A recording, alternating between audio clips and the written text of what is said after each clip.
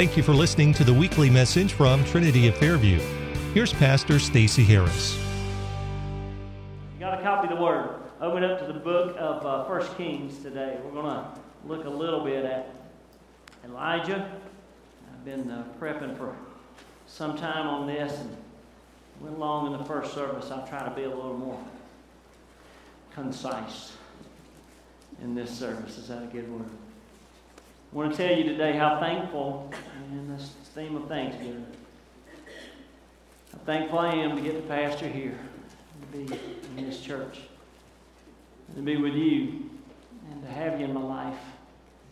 It's my family and my friends. I've known some of you for all my life. Some of you just met, just getting to know. I'm thankful for all of you. Thankful for a church like this. What a great place, man. Where people love each other and care for one another. It's a very special place. I'm proud, very proud to be a part of it. I want to challenge you, just take 1 minute. You don't have to get up. Just lean left or right or back or front and just tell somebody that you're thankful for them in your life. Maybe your husband, your wife, maybe your daughter, maybe a stranger. Just tell them you're thankful for who they are. Got Celeste and Trish out there. All you ladies. All right. 1 Kings chapter 19, verses 1 through 18. I want to talk, if I can, a little while today. I want to teach. I want to try to pray some at the end of this. So I want to talk about depression. Some of the statistics and some of the things that it tells us paints a sad, serious picture. Depression is really, to me, what I call a sickness of the soul. Spiritual epidemic of our day, really. When every hand's turned, you hear about it. Every hand's turned, you see people suffering from it. And even in your own life, if you're like me, it can crop up its head at any time. Statistics tell us this. Right now, 121 million people worldwide suffer from some form of depression. It's a greater epidemic by far than Ebola ever had a chance to be. That you just don't hear quite as much about this subject. It tells us that 10% of all Americans today, that's 1 in 10 of us in here, have been diagnosed and getting treated in a moment for depression. Women, they tell us, are 2 times as likely as men to enter into this state of mind. 80% of people, and this is a scary thought, with these symptoms in their life, receive absolutely no help from anybody. And this sickness, if you will, can lead to job loss, family loss. It can even lead to life loss. And one of the promptings for me in this message is that I have walked too far lately. Too many people. This old dreaded disease has gotten the better of them. And I think it's time we looked at it out in the light. Maybe shed the stigma of it off. That, man, if you have this or suffer from this, that you're somehow not faithful enough. That, man, you just hadn't got enough faith in your life, if you ever feel like this. Or somehow there must be sin in your life. You know, they tell us today that in the United States, every 15 minutes, somebody takes their own life. That's 35,000 people every year. They tell us, sadly today, that among returning veterans, more today active duty soldiers die from suicide than from those that are in the field of combat. They found that 22 veterans on average kill themselves each day, totaling more than 8,000 in a year. It's an epidemic. It's not something that we can't defeat, however. Thanks be unto God that there is hope for it, and that there is a way that we can overcome it. Everybody doesn't have to be clinically depressed. The scope of this is long. Some people are. Some people maybe just are down a little bit, or blue, if you will, or all of us know that we have stress in our life in some form or fashion that we're trying to handle. And maybe even in the little ways. I heard a story of a man who was traveling out of town, went into a restaurant, and he asked the waitress, "Do you serve breakfast here?" She said, "Yes, sir, we do." He said, "Well, how about bringing me out some watery scrambled eggs, some burnt toast, and some weak coffee?" She said, "Well, sir, I can do that if you'd like me to. I'll put the order in." He said, "Well, tell me how long, what are you going to be doing while they fill that order back there?" And she said, "Well, really, not much of anything." He said, "Well, do you mind to sit down here and nag me until it comes out? I'm missing home. Hadn't been there in far too long." Maybe you're just stressed like that. This message is for you. We look at this passage of Scripture. I'm going to read it. And we're going to try to skin 3 thoughts quickly. We're going to hit the highs today out of it that I believe will help us in understanding and overcoming this reality in our lives. Ahab told Jezebel all that Elijah had done, and we'll talk about that in just a minute. And with all how he had slain all the prophets with the sword. Then Jezebel sent a messenger unto Elijah, saying, So let the gods do to me and more also, if I make not thy life as the life of one of them by tomorrow at this time. She said, Big boy, you've killed every prophet that we have on the scene. You've laid waste to them. And I'm going to tell you, if you're still around this town this time tomorrow, you're going to be dead. You're going to be just like one of them. And when he saw that, he arose and he went, a good translation is ran for his life, and came to Beersheba, which belongeth to Judah, and left his servant there. But he himself went on a day's journey into the wilderness, and came and sat down under a juniper tree, plant that still grows in the desert, not so much a tree but a bush, good for shade. And he found himself one and climbed underneath it. And he began to talk to the Lord, for that, asking him to go ahead and take his life. And he said, It is enough now, Lord, O Lord, take away my life, for I am not better than my fathers. As he lay and slept under a juniper tree, behold, then an angel touched him and said unto him, Arise and eat. And he looked, and behold, there was a cake baked on the coals, and a cruse of water at his head. And he did eat and drink, and he laid him down again. Look at this. And the angel of the Lord came unto him the second time when he went back to sleep after he ate. Some of us are going to be doing that on Thursday. I know. We're going to eat. We're going to go back to sleep. And he touched him and said, Arise and eat, because the journey is too great for thee. And he arose and did eat and drink. And he went to the strength of that meat for 40 days and 40 nights unto Horeb, the mountain of God. And he came thither unto a cave and lodged there. And behold, the word of the Lord came to him. And he said unto him, What doest thou here, Elijah? What are you doing here? He said, I've been very jealous for the Lord God of hosts, for the children of Israel have forsaken thy covenant, thrown down all thine altars, all true, slain thy prophets with the sword, true, and even I only am left, not true. And they seek my life to take it away. And he said, Go forth and stand upon the mountain before the Lord. And behold, the Lord passed by. And a great strong wind rent the mountains and brake the pieces of rocks before the Lord. But the Lord was not in the wind. And after the wind, an earthquake, but the Lord was not in the earthquake. And after that earthquake, a fire, but the Lord was not in the fire. And after the fire, there came a still, small voice. Thanks be unto God. And it was so, when Elijah heard it, that he wrapped his face in his mantle. And he went out and stood in the entering of the cave. And the voice of the Lord came unto a second time unto Elijah, and he said, What are you doing here, Elijah? He said, I've been very jealous for the Lord God of hosts, because the children of Israel have forsaken thy covenant, thrown down all thine altars, slain thy prophets with the sword, and I, even I, am left. And they seek my life to take it away. Just one phrase from 15, and I'm going to stop. And the Lord said unto him, Go. Go. When we consider this sinister old thing, depression in our life, there are 3 thoughts that I want to glean from this powerful passage of Scripture that I believe will help you and me today. Number 1, I want you to see who's under that bush. We need to ask the question, who is it that's laying under that bush? Who is this that's out in the desert telling the Lord that he's done, that he's had enough, and the best thing that could happen is that he just take his life right where he is, and there's no more for me? Who is that that's under this bush? Well, it's no ordinary somebody. This is Elijah. This is Elijah the Tishbite. This is Elijah who had the power to raise one from the dead.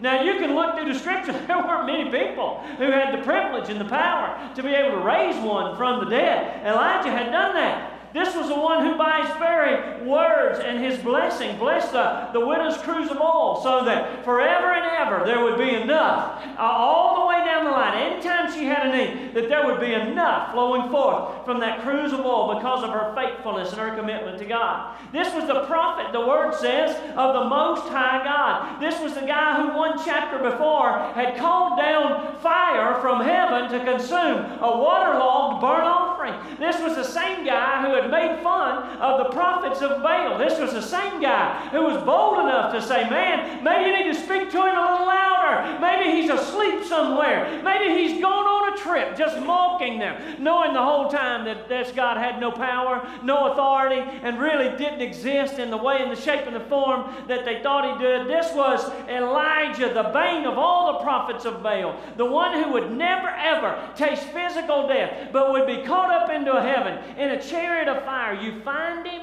in the desert under a juniper tree, saying, God, I'm done. I'm done. And I say that to say this. If that can happen to him, it can happen to you and me in our lives. Shouldn't be surprised when those times come in our lives that we're challenged. And as Paul said, he said, man, I'm pressed. Didn't he say that on one occasion? He said, I'm pressed. I'm crushed all the time. I'm under the press beyond measure. We can't even measure the pressure that I'm under. David, time after time in the Psalms, you see him say, Father, my soul is just vexed. Father, I need you. I cry out unto you in these moments of hopelessness. We see that even men outside the Bible, Charles Haddon Spurgeon, one of the prince of preachers, obviously I'm not old enough to have ever heard him preach, but I've read much after him. One of his biographers tells us that he was plunged into severe depression, not a little, but severe depression. Yes, health concerns, but mostly under spiritual attack. He said he called him the Prince of Preachers, but even this Prince of Preachers battled this old sinister enemy. The quote that I have for you is this: what he suffered in those times of darkness, we may not know. Even his desperate calling on God brought him no relief, and Spurgeon said this: there are dungeons beneath the castles of despair that no man even knows about. The Word said he would preach on, the history tells us he would preach on Sunday. He said of himself, I would preach on Sunday, and I would go home and lay on the couch and get my wife to sit there and read to me all afternoon from the Psalms to get me out of the desperate situation that I was in. So today I've listened to everybody I can listen to. I've listened to Johnny Hunt tell of his battles with depression. Perry Noble in Greenville tell of his battles with depression. Even the bishop, T.D. Jakes, tells of these bouts of depression that he has in his life. And if that's true of all them, I want to tell you, it can be true of you and me very easily in our lives today. You say, Pastor, are you depressed? Well, let me tell you, I battle it sometimes. I battle it. There's times when it's a part of my life and a challenge to me. Some places that I have to count on the Lord heavily and deeply to be able to get through. And it can be a part of your life right where you are. Who's under that bush? Man, it might be you. It might be you today. You might have your praise on the outside, and you might have your hallelujah anyway, spit in the face of the devil on the outside, but on the inside, you might be in turmoil right where you are. You might be like Elijah, saying, God, I don't know how much more of this. I don't know how much more I can take. Look who's under that bush. Secondly, I want you to see what it is that drove him there. Why is he there? How did he get there? He's depressed down, despairing of life, ready to die. Serious situation. I want to schedule 3 things for you to write down here that I believe helped him get there. There are many more causes than this. This is not exhaustive, but I believe this touches the driving force behind Elijah that drove him out into that juniper tree. Number 1, I believe fear sent him there. And you know the chiefest weapon of the enemy in your life is fear. If he can get you afraid, he's got you. If he can get you on the run, he's got you.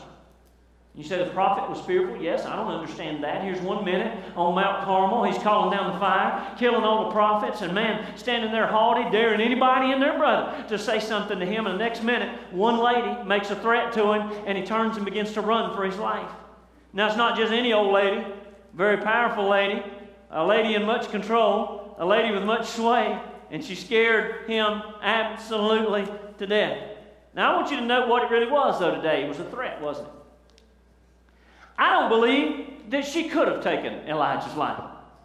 I don't believe in any way, shape, or form she had the authority or the means to take the life of such a powerful man. All she could do is what she did, and that's breathe a threat in his direction. Let it lodge in his mind. And sometimes the threat is worse than the actuality. It was my life's mission to drive my sister absolutely batty as we were growing up. Man, I did everything I could do to aggravate her and drive her crazy. And all she would have to do is say, if you keep that up, I'm going to get you somewhere. And that would lodge in my spirit. I would have rather she just wore me out in the hallway. Then I could have told on her and got her in trouble. I would have just rather that. But what she did was threaten. She said, man, I'm going to find you somewhere. You don't know where and you don't know how, but I'm going to get you. And man, I'd go for a month scared to death on where, when, and the how was going to be. The threat was far worse than the actuality. And you see, the enemy in your life is going to threaten you today. He's going to breathe those things. He's going to implant those things in your thinking that bring about fear in your life. Oh, I'm never going to get any better. Things aren't going to get any better. God's left you. There's no reason for you to live any longer. That's what he's going to tell you. And all he can do is threaten you. All he can do is threaten you. I'd be remiss if I didn't say at this time of the year, I'm always moved by the message of the gospel of Jesus Christ. Satan's message is be afraid. But his message is be thou not afraid. Satan's message is fear. But time and time again, we see the word of the Lord coming to us. Fear not, don't be afraid. Every person that he visited that had anything to do with his birth, the first words that were sown into their spirit were, do not be afraid. And I'm here to tell you, I've got a word for you. If the enemy's got you afraid and running today, don't listen to his word. Listen to the word of the Lord. You don't have to be afraid of your old enemy today. Praise be unto God. The Lord has in his hands everything that ought to make us afraid and fearful. He holds them in his hands. The keys to death, hell, and the grave are his, and we don't have to be afraid anymore. What drove him there? Fear. Might be what's driving you today. Secondly, I put it this way, 3 words: failure, frustration, and futility. Man, coupled together, they are a powerful force. Man, he perceived that all he had accomplished was of no value or impact. He told the Lord, I'm no better than my fathers. I thought I was doing some good work. I thought you were working in me and through me. I thought some great things were happening. And here we are, out in the desert. I was wrong. I'm no better than they are. I discount everything you've ever done through me, for me, and in me. I lay it by the wayside, and I come to this old juniper tree, and I say, Father, I'm just here a failure. Here I am a frustration. Here I am a futility. I have come up short. There is no hope. There is no tomorrow. I'm done for. The writer of Ecclesiastes, they tell us, was the wisest man in all of history. That he was the richest man in all of history. Yet we read that book and we see all this vanity. Life is no good. And even though you climb to the top of the ladder, you see that this can creep in, this futility, this failure, this hopelessness about tomorrow. If the enemy can rob you of anything and have an impact in your life, he's going to rob you of your hope. He's going to get you to a place to say there is no tomorrow in your life. You've burned every bridge. You can't go back anywhere. And every door before you is nothing but disaster. And I can rest assured that every day you draw breath is going to be worse than today. The best thing you can do is throw in the towel, for there is no hope for tomorrow. How many of y'all are glad that the message of the gospel today is not a no-hope message, but a hope message? I'm glad we have a lively hope in Jesus Christ. Not a dead hope, but a hope that's living. Man, he came that we might have hope. I love what Paul said. Don't be ignorant, brothers. Don't be like those who have no hope. You know better. We have a hope in us that the Lord Jesus Christ one of these days will return and call us unto himself and will dwell with him throughout all eternity. The Lord says to you today, your best days are ahead of you. And if the enemy can, he'll get you to a place to rob you of your hope and leave you under the juniper tree. Failure breeds hopelessness. Thirdly, fatigue. I believe Elijah was tired.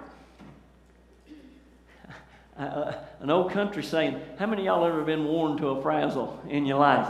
Anybody heard that in a long time? Man, my granny used to say that all the time. Son, I am worn to a frazzle. In that voice and with that face, it was indicating, and it's your fault that I'm here. How many of y'all, hey, you're the one that perpetrated this. I'm worn to a frazzle.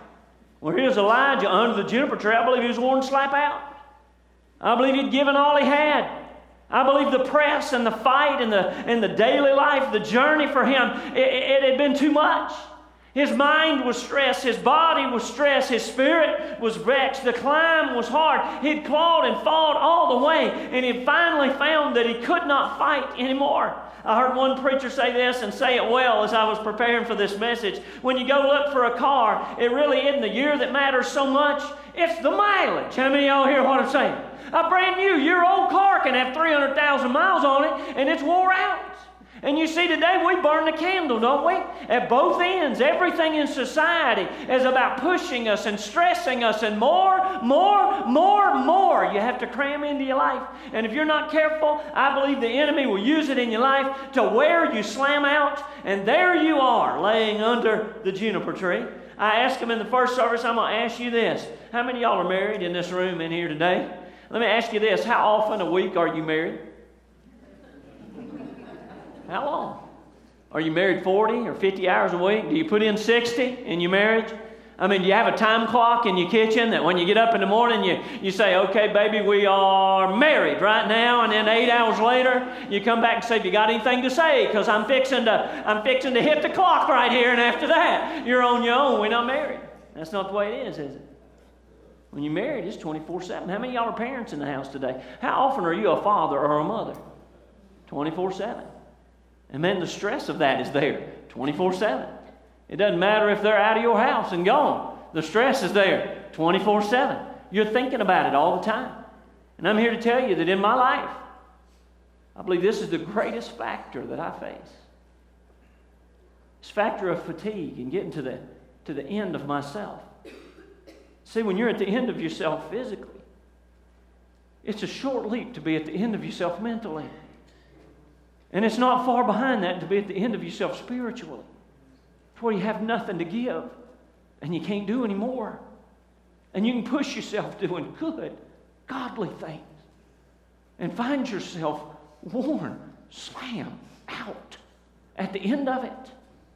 And it's tempting to say, God, I've had enough. I can't do anymore. I ran into a pastor friend of mine in the hospital just the other day. I was sitting with one of our church members, and the other one was in the back. I was just talking with this church member. I love it when people are already there. When I arrived ministering to one another, he came by, hugged me around the neck, and he said, brother, are you staying busy, with that facetious tone? Because he and I understand one another's task very well. He said, are you staying busy? I said, yeah, I am. The Lord's keeping me out of trouble. I'm staying busy. He said, well, I don't know what you got to complain about. All pastors do is work 2 hours a week, and then they have enough energy to whine about doing that when they're done with it. He said, that's all there is to this game. What's your problem? And he laughed and just walked on down the hallway. You see, that's nothing could be further from the truth.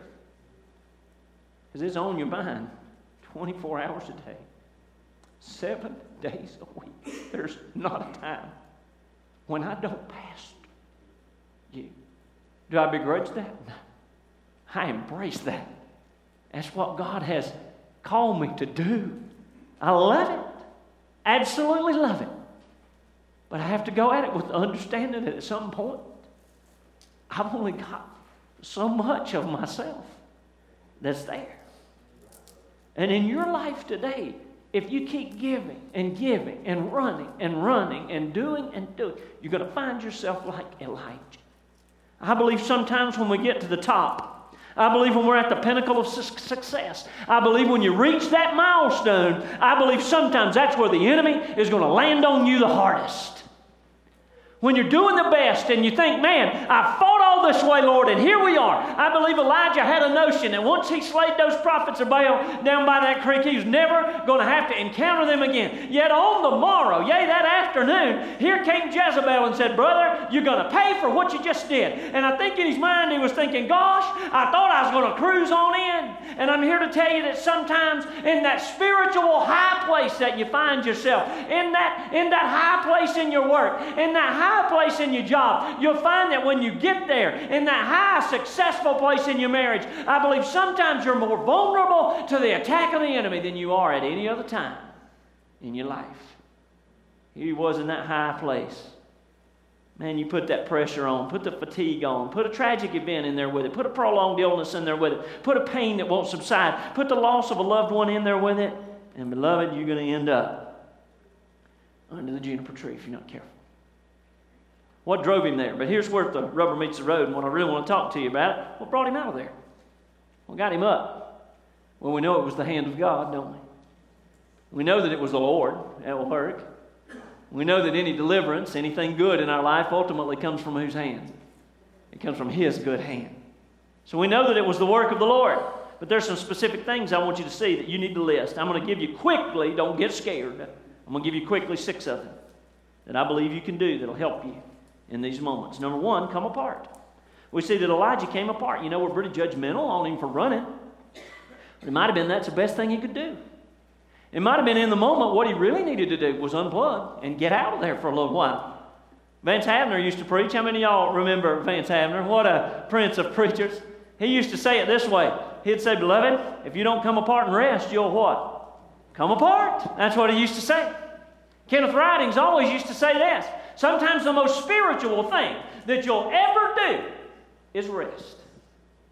Sometimes that's the greatest thing you can do in the spirit realm is rest.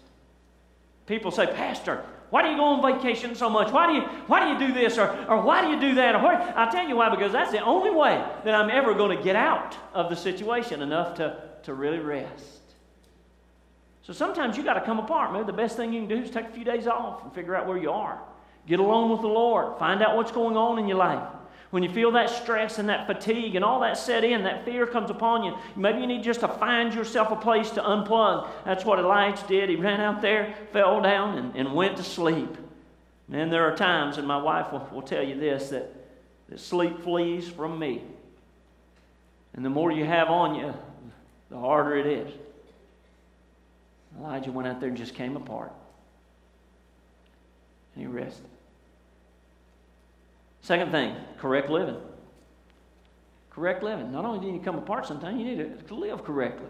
You're made really a threefold being, a spirit, soul, and a body.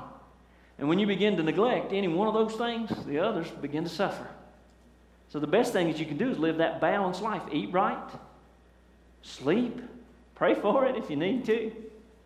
Man, exercise a little bit. Boy, I don't hear anybody amening me down. It'll do you a world of good. I'm just here to tell you. Look what Elijah had, man. He went out, he went to sleep, he laid down, finally got some rest, probably for the first time in forever. When he woke up, who did he have chefing for him? He had an angel from the Lord that had come with some heavenly cornbread and a good glass of water up beside his head, and there he got up and he began to eat, and what did he do? He went right back to sleep, and he got up, and what did the angel say? Well, you need to eat some more, brother, because I need to get you ready for the battle that's ahead of you. I need to nourish you, and I need to make sure you're ready to go. And sometimes the best thing you can do is to live correctly. I ran into my dad the other day. He is now on this NutriBullet phase. How many of y'all have seen the NutriBullet? Anybody in here? I mean, you can see it. It's a juicer. It makes anything you want into a smoothie. So he's got that, and he tells me, I have a power smoothie, son, for breakfast. Every morning now I'm having a power smoothie, and he says it with all the gusto and enthusiasm that he can. I said, tell me what a power smoothie is. I don't know that my dad's vocabulary contained the word power smoothie not too long ago, much less he'd ever had one, but now he's drinking them for breakfast. So I said, Dad, what is that? He said, man, I get carrots, I get cucumbers, I get every vegetable I can. I get tomatoes and put it in there. I get walnuts and put it in there. And he said, man, you cut that thing on and in just an instant, it'll whip that into a smoothie. You drink it down and get a day's worth of nutrition in one little meal in the morning. I said, how's that working out? He said, terrible. It tastes awful. I'd rather have a dose of castor oil. How many of y'all here? Hey. I say that to say I don't think that's going very far in his life. I think there'll be a NutriBullet for sale if you want one before very long. You say, Pastor, should you not ever have a Krispy Kreme donut? No, I would never, ever say that. Never. Have a donut, man, but overall, man, look at your diet. Look at your exercise, man. Look what it does. I wrote this down so I wouldn't forget it. I hope I can find it. I hope I can. Yes, I can. Here's one study that they did with people battling depression. Here's what they did. They put them on a regular workout regimen 3 times a week. And here's the results. It said that regular exercise toughens the mind as well as the body. After working out 3 times a week for 6 months, our test group was found to be 20% fitter. Now, that's no surprise. If you work out 3 times a week for 6 months, you're going to be a little fitter. But here's the bonus. They all scored 70% better in a test of complex decision making that we give them before they started that regimen. 70% better mental capacity just because 3 times a week they did a little exercise. Now, I exercise a lot. I don't think I've reached the 70% mark yet. I'm still striving, so you pray for me. Exercise, eat right, correct living, a healthy lifestyle, man. It'll help you. Counsel, dialogue. Man, the Lord came out and said, "What are you doing here, son?" Do you think God knew? I don't think God was asking him so he could enrich his knowledge. I think God knew why he was there. Matter of fact, I believe God drove him to that place to be able to talk to him. And there's something here behind the scenes. You know, sometimes the best thing you can do is talk. And God let Elijah, time after time, voice his concerns, didn't he? At least 2 times in the Word we see that he said, "What are you doing here, son?" And then he let Elijah kind of let it all out. We even see one time where Elijah puts his face in his mantle, didn't he? And he went back in the cave, and I wonder if he wasn't crying.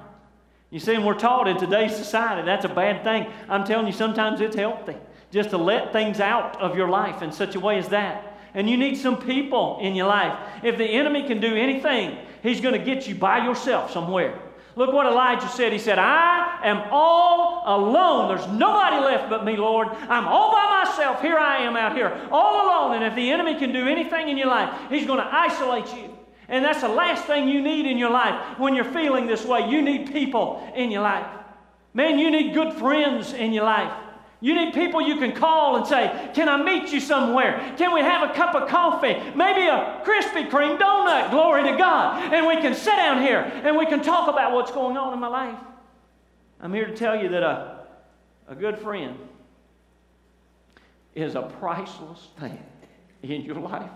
When you have somebody that will talk to you without judging you, without even having to say a word themselves, but will come and just listen. And somebody you can count on, that when they walk away from that encounter, they're not jumping on Facebook or getting on the telephone or sending everybody and their brother everything you talked about. I'm telling you, you got somebody like that in your life. You're blessed beyond measure. That's a blessing from the Lord in your life. If the enemy could, he would isolate you from your friends, from your people that love you, from your family, yea, even from the body of Christ. He'd get you out of the place where you have the greatest resources to help you along. You need that counsel and your dialogue. Got some trusted ladies that are going to be in the back today. Maybe you're a good listener. Go by and tell them, "Hey, I'm here. I can be a listener for somebody." Maybe you need the resources they have medically. Whatever it is, you need to go get in touch with some people that can help you. Fourthly, correction. I put this, he had to start thinking right. The enemy in depression began to work into his very thought processes, falsehoods and misconceptions. And we see Elijah here really not able to separate the truth from the reality in his own thinking. Everything he was thinking was negative in thought. God pointed him to try to pursue the good and the truth. And we do well to do that today, to understand that our thought processes need to be repaired, that our mind needs to think not on the things of earth, but on the things of heaven, not on the things that are wrong, but on the things that are right. Doesn't Paul in Romans say, you need to be transformed? How are you going to do that? By the renewing of your mind. And the battlefield today is really for your mind. The enemy would like to control it. If he can get you thinking negatively and down, he owns you on every hand's turn. But if you can begin to think holy and positive thoughts and about the blessings of God, let me tell you, he has no sway in your life. And you're going to find that joy and that release and that freedom that you need. You know what I think when I walk out of here? Before I come into the pulpit, I'm usually on Saturday night thinking this. Well, you aren't ready. You hadn't prepared nearly enough. That's the stupidest sermon I've ever seen written in my life. Why would you think you need to go preach something like that tomorrow? Nobody's going to listen to that. It ain't going to amount to nothing. Then I come in here and preach it, and I walk out feeling worse. I'm thinking, man, Stace, you were right. That was the dumbest thing you could ever preach. You really blew that. That application was wrong. And I begin to analyze everything. Let me tell you, that is wrong thinking. Wrong. And we need to learn to think differently than that by the renewing of our mind in the Holy Spirit. A lot of what God was doing was renewing Elijah's thinking.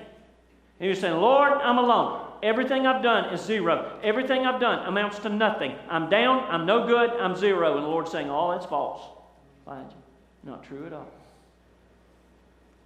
Write this down. Here's a point of application. This will help you. I want you to write down daily. You say, Pastor, I'm not depressed. Well, praise be unto God. I didn't say you were. But this will help you no matter what. You ought to write down daily when you get up in the morning 5 positive things in your life. You ought to get up every morning with a pen and a piece of paper and write down 5 positive things in your life. You know what you find? You find your thinking changes. They tell us that over our lifetime, 70% of all the communication that's made to us is negative. And that breeds negative thinking. You don't think it impacts you? Let somebody say one little negative word to you. And man, you won't forget it. Sometimes, for years, the enemy will lodge it in your spirit. Get up and write 5 positive things down, man. Say, I'm going to be proactive. Fifthly, conversation and communion with God. The best thing you can do is get alone with the Lord. Find a cave where God can speak to you. I'm glad that he called to Elijah, and Elijah heard him. And it may be, listen to me, it may be that you're going through this season because God has something to say to you. It may be that he's driving you to this place and using these circumstances in your life so that he can get you to the mouth of that cave alone with him. Interesting, the word said he came by in the wind. Isn't that how we want him to move? We want him to, in our life, let the wind of the Holy Ghost blow and rocks get split. We see he came in an earthquake. He sent an earthquake. And isn't that how we want him to move? We want him to shake everything and, man, change everything in a moment's notice. He came in the fire. And isn't that how we pray? Lord, send your fire. Send your rain. We pray for that. And praise God. I hope he does all that. But I'm going to tell you, he said, Elijah, I wasn't in none of that. I was in that still, small voice. And I'm here to tell you that most of the things I've ever really heard from the Lord in my life came through that still, small voice. Get in conversation with him today. Get in his presence. His presence and the voice of God are the dynamic duo that'll lead you out. Pray. Read the Word. Get alone with him. Lastly, continuance. I love verse 15. And the Lord said unto him, go. Get up. I'm done with you here. It's time to go. Sometimes the best thing you can do is just get up and go. Sometimes the best thing you can do when the moment comes is lay all that aside and get up and go. The enemy would want you to do nothing more than just to continue sitting right in the mouth of the cave where you are. Is this easy? No, it's not easy. Like I say, I've been there. And the only thing that will motivate you is the voice of the Lord saying it. You have to hear him saying, son, get up and go. Get up and do. I've equipped you. Get up and go. Take one more step. Go down here and do this. Do that. Sometimes you just have to continue in your journey. There is hope and great deliverance. It can come to anybody's life. It can come to yours. Fear, fatigue, futility, fight of life. It can all drive you there. What's going to get you out? I'm going to tell you. It's going to be the move of the hand of God in your life. We hope you've been blessed by today's message. If you'd like to find out more about Trinity of Fairview, visit us online at trinityoffairview.org or call 828-628-1188.